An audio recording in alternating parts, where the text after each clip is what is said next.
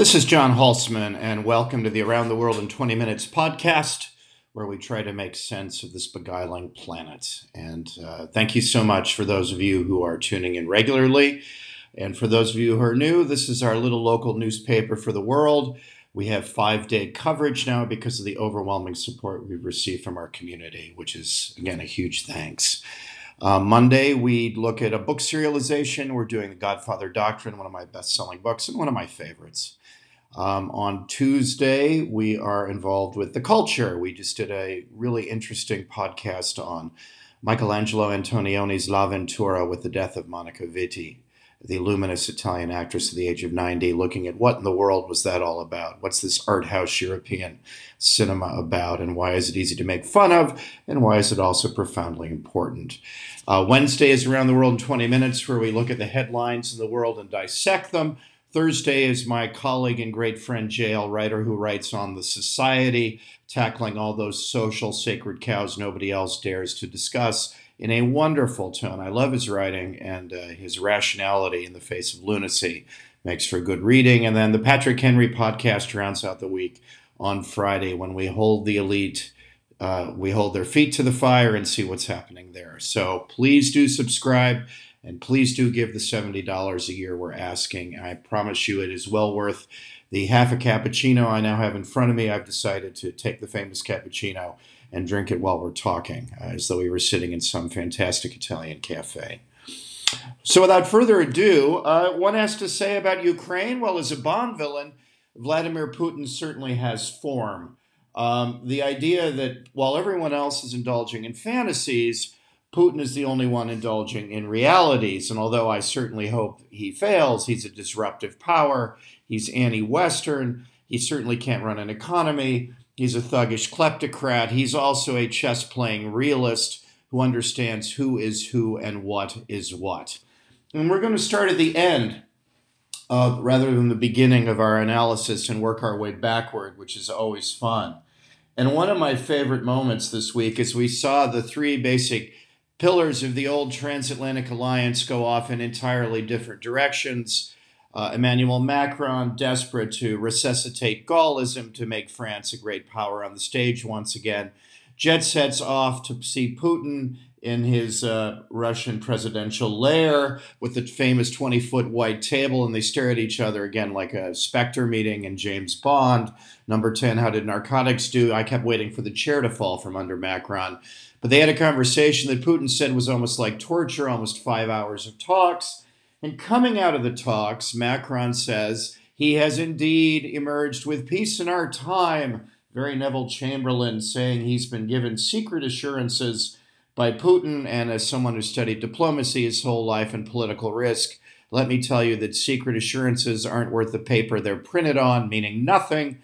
This was immediately disavowed by Putin, who said he made Macron no guarantees, and better still, Putin's press attaché, Dmitry Peskov, who was his foreign affairs spokesman, said something of great interest straight from Putin's mouth, I would imagine, which proves again that Putin is a chess-playing realist and knows who is who and what is what. He said that even if he and France had reached a deal, that deal wouldn't mean anything, because the only institution that matters that Putin's worth talking to over Ukraine is NATO, and France, although an EU member and president of the European Council at the moment, is not the single most important country in NATO. So why in the world would Putin make a deal with a country that simply doesn't matter? His words, not mine, confirming 20 years of my analysis, by the way, that much as France tries to use the EU to leverage the EU to be a great power, substitute the word France for the EU, and everything that Macron does makes sound Gaullist sense. The other great powers in the world, the Chinas, the Indias, the Russias, even the Anglosphere allies looking at this are aware that the EU has an inflated sense of its own importance, and the deals can't be struck by there because the EU does not have a military, is economically sclerotic, and is hopelessly divided.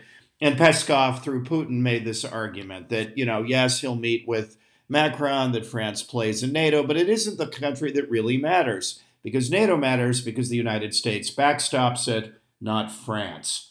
So while Macron was jetting off for a agreement he reached only with himself, it seems.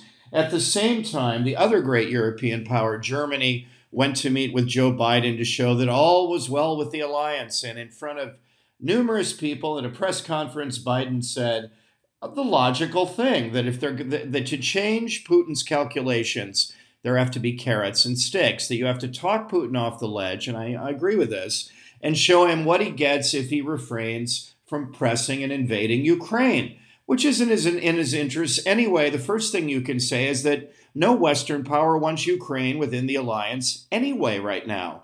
The United States doesn't, and on record since 2009, France, Germany, and Italy do not. And because NATO only accepts members unanimously, they aren't going to join any time in Putin's lifetime. Ukraine is not defensible, which is a factor. Ukraine has outstanding border disputes, and written into the NATO treaty, you do not take in members with outstanding border disputes. Obviously, eastern Ukraine is a festering sore of border disputes. That Ukraine has tremendous corruption problems, tremendous rule of law problems, tremendous democratic problems. So, for all these reasons, it's not about to join NATO, and any one of these countries will veto it. It's not on the agenda, nor will it be on the agenda. So, if Putin refrains from arguing theoretically that NATO shouldn't have an open door policy, and no, we're not going to let him dictate that reality, there's an awful lot he can gain. And foremost among the things he can gain would be the completion of the Nord Stream 2 pipeline, which I and any sensible realist have been strongly against because it merely confirms and doubles Europe's energy dependency. It's like giving a heroin addict a new supply and the same old supplier. You double the supply, and Gazprom and Putin are the same old supplier, making Europe even more neutralist, even less likely to mess with the Russian bear. But he will get that if he refrains from invading Ukraine. But on the other hand, if he does invade Ukraine, Biden says sensibly enough, Nord Stream 2 will be off the table. And then they turn it over to the German chancellor, the new chancellor Olaf Scholz, who was a prisoner of his own SPD party and his old Ostpolitik thinking. Truly in Germany, there are people, and I lived there for many years, who believe that Brand's sidling up with the Soviets somehow won the Cold War. It doesn't make sense, but emotionally it is potent on the German left, that somehow sidling up and appeasing Moscow helped win the Cold War, when, of course, Ronald Reagan helped win the Cold War along with Harry Truman and Jack Kennedy. But rather than deal with that reality, the left of the German world believes that getting closer to Moscow somehow keeps the peace rather than appeasing them. When pressed, after Biden said Nord Stream 2, of course, would be off the table if Putin invades, Scholz almost swallowed his tongue, turned colors, hemmed and hawed, and eventually said platitudes amounting to absolutely nothing, that yes, Germany, of course, would be with America, and of course we would be tough on the Russians, but he refused, even when offered to do so, to say the magic words that Nord Stream 2 is off the table for the simple reason that it's not.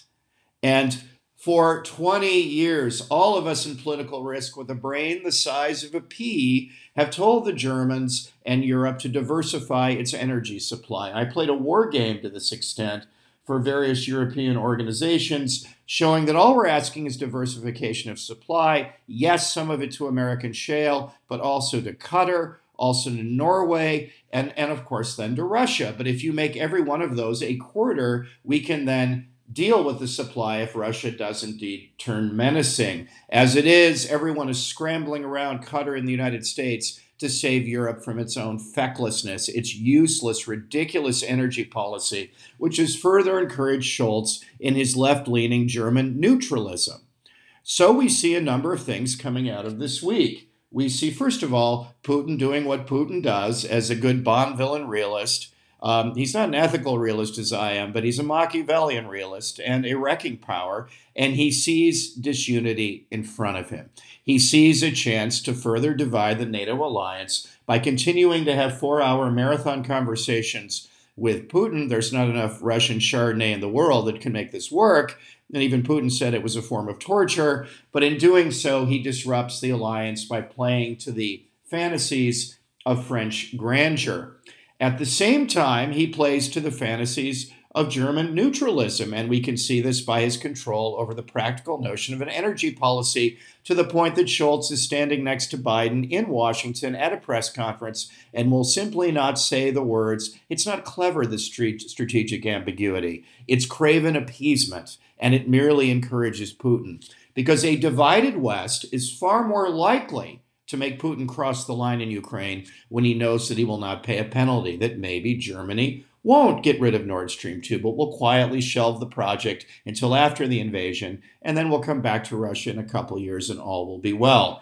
Also, by encouraging France to throw its weight around in NATO, to go off the reservation, to promise and offer things that haven't been cleared at NATO with the other allies like Germany, Britain, Italy, and the United States, Putin can sow dissension within NATO, which is part of what he's been doing since he was a KGB officer in East Germany. And he has form. He's good at it.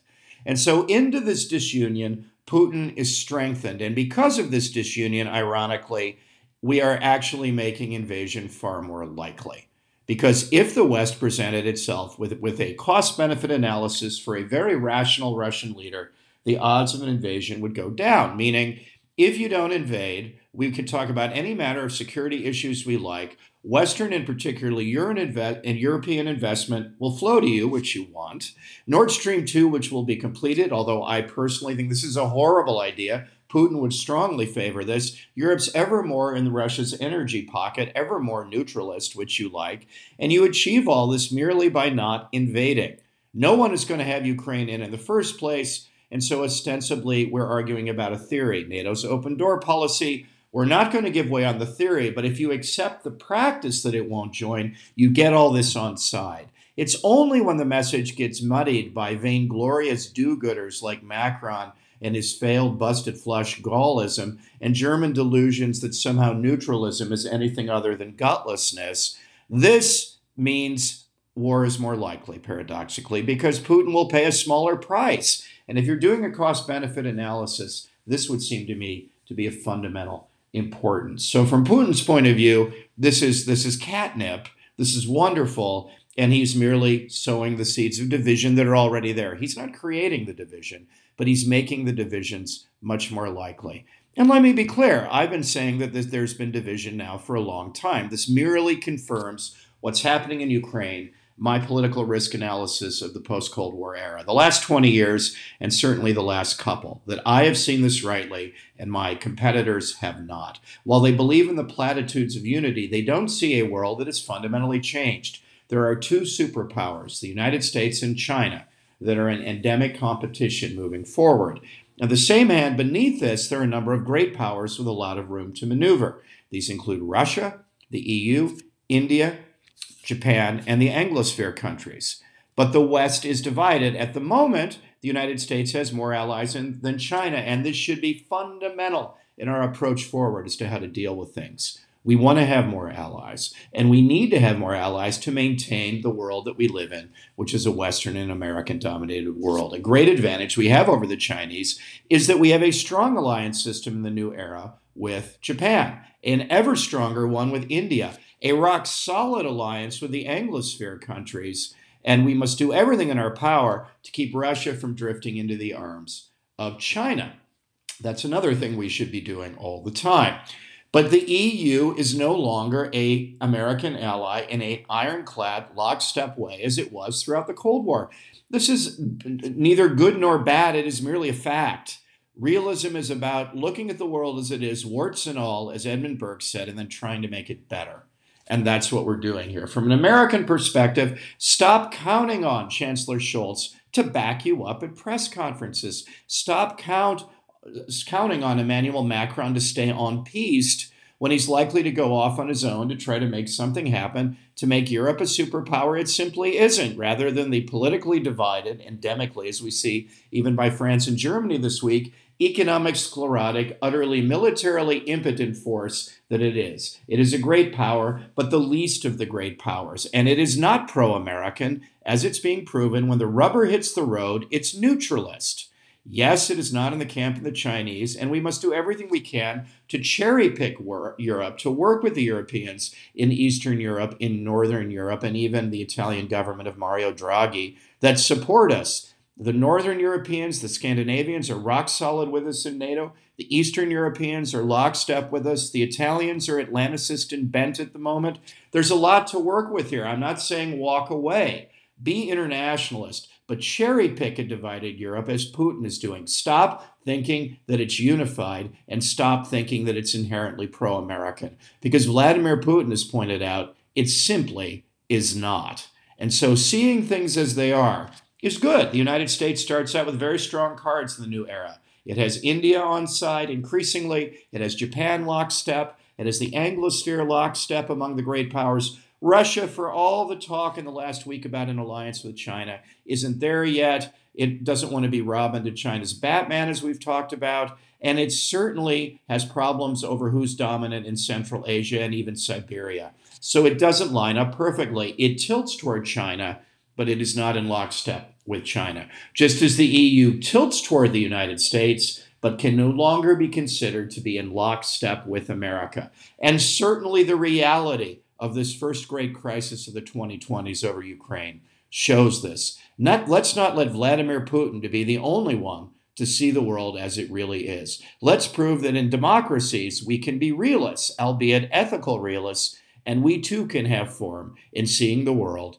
as it actually is. Thank you very much. Hope you enjoyed that. It was great to do that and see that, again, the United West that we've all talked about throughout time doesn't exist anymore. This isn't cause for lamentation. It's cause to gather what can be saved and to work with those allies like the Anglosphere, India, and Japan. In Asia, the region of the world increasingly of importance, where all the risk and all the reward are going forward. Let's not be deterred by Ukraine, which is important but secondary, and is certainly not something to go to war for. Saying all that, let's look at Europe as it is and say, you want more control, Mr. Macron? Then do something, because we're going to give it to you. We have other fish to fry. Good luck dealing with Russia. We will support you. We will help, but we are not taking the lead anymore. You have an economy that when you add it together is the size roughly of the United States, slightly smaller, but in the ballpark. Now you keep talking about how strong Europe's going to be and Europe's going to do its homework. Well, history will either manage you or you will manage history. Good luck with that as we pivot to Asia. Thanks very much for listening. Hope you enjoyed this. On to my cappuccino. For those of you who haven't, please do subscribe. We value very much the overwhelming response we've had to the podcast and to making ourselves into a little local newspaper to the world. Thank you so much for that. But to do that, we need $70 a year, $7 a month, or the price of half of one of these cappuccinos I'm about to dive into. $70 a year, and we will keep giving you this provocative, cutting-edge, entirely politically risk on the money. Unlike all the cheerleaders on the left and in Europe, we're seeing things as they are, and Ukraine merely confirms that we're right. So stick with us, and we'll keep being right and keep having fun together. Thanks very much.